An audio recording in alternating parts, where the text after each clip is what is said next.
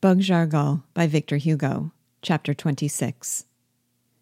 Meanwhile, darkness still covered the valley where the crowd of blacks and the number of fires increased without ceasing. A group of negresses came near me to light a fire. By the numerous bracelets of blue, red, and violet glass which ornamented their arms and ankles, by the rings which weighed down their ears and adorned their toes and fingers, by the amulets on their bosoms and the collar of charms suspended round their necks, and by the aprons of variegated feathers, sole covering of their nudity, and above all, by their outcry, their vague and haggard look, I recognize them as griots. You are perhaps ignorant that there exists amongst the African blacks a class with a rude talent for poetry and improvisation which approaches closely to madness. These Negroes, wandering from one kingdom to another, are in these barbarian countries looked upon as the ancient rhapsodists, and in the modern age the same as the minstrels of England, the minnezingers of Germany, and the troubadours of France. They are called griots. Their wives, the griots, possessed like them with an insane genius, accompany the barbaric songs of their husbands with lascivious dances, and form a grotesque parody on the nautch girls of India and the almays of Egypt.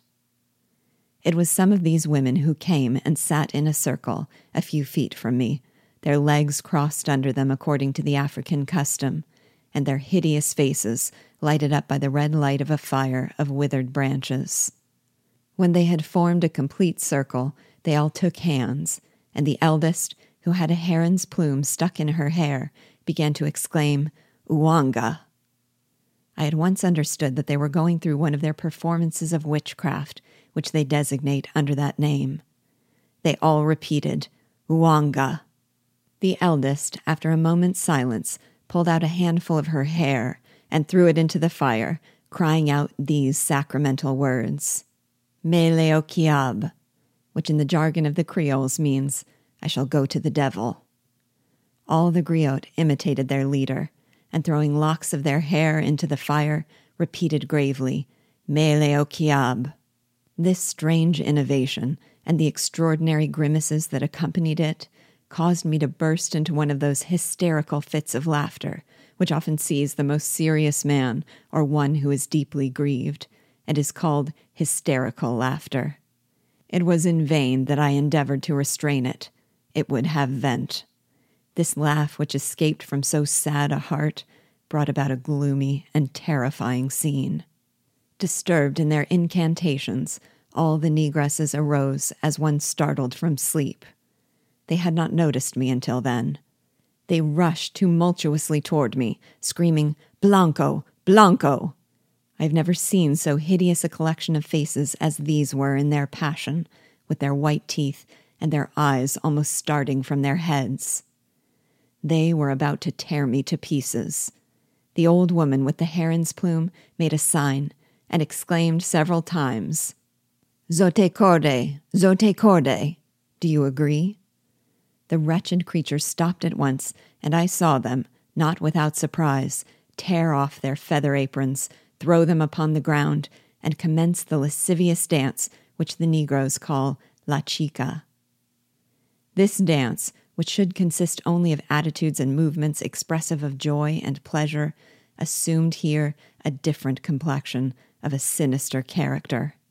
The dreadful looks which the griots cast upon me in the midst of their playful evolutions, the lugubrious accent which they gave to the joyous air of La Chica, the sharp and prolonged moan which the venerable president of the Black Sonodrim gave from time to time to her balafo, a sort of spinet which sounds like a little organ and is composed of 20 wooden pipes, gradually diminishing in size, and above all, the horrible laugh with which each of the naked sorceresses, in certain pauses of the dance, thrusting her face close to mine, greeted me in turn, showed only too clearly the horrible punishment that awaited the Blanco, white man, who had profaned the mysteries of their Uwanga.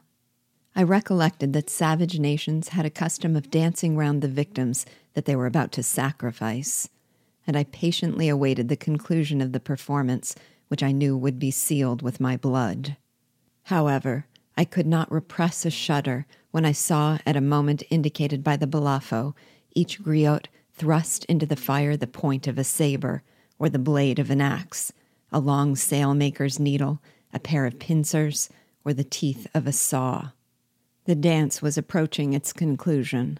The instruments of torture were red. At a signal from the old woman, the negresses marched in line, one after the other, to look for some horrible implement in the fire. Those who had none furnished themselves with a blazing stick.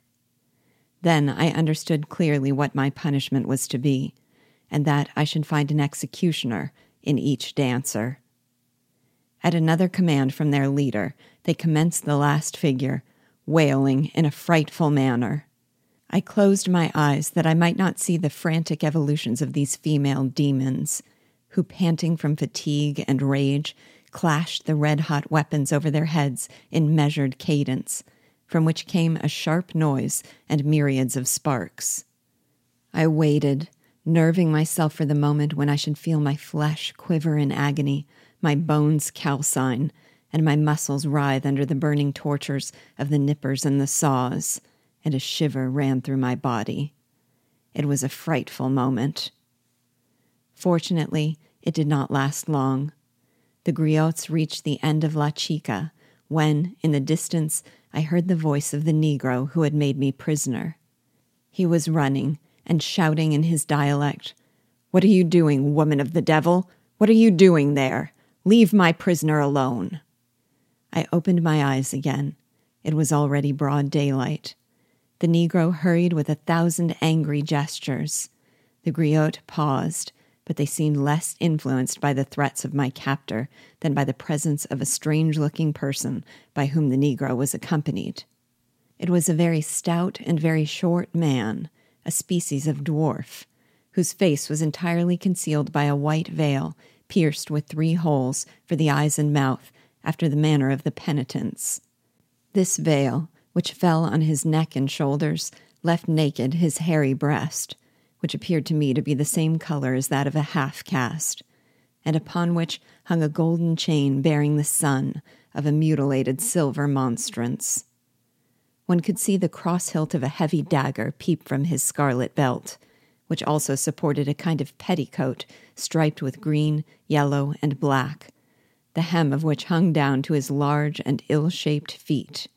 His arms were bare like his breast, a white staff, a rosary of which the beads were suspended from his belt close to the dagger, and his head was surmounted by a cap adorned with bells, in which, when he approached, I was not surprised in recognizing the Gora of Habibra. Amongst the hieroglyphics with which it was covered, one could see many spots of gore. It was, without doubt, the blood of the faithful fool. These traces of murder gave me fresh proofs of his death, and awakened in my heart a feeling of regret. Directly the griot recognized the wearer of Habibra's cap, they cried out all at once, "The Obi!" and prostrated themselves. I guessed at once that this was a sorcerer attached to Biasu's force. "That's enough, said he, with a grave and solemn voice, coming close to them. "Leave Biasu's prisoner." All the negresses leaped to their feet, throwing their implements of torture on one side, put on their feather aprons, and, at a gesture from the Obi, they fled like a cloud of grasshoppers. At this instant, the glance of the Obi fell upon me. He started back a pace, and half waved his white staff in the direction of the retiring griot, as if he wished to recall them.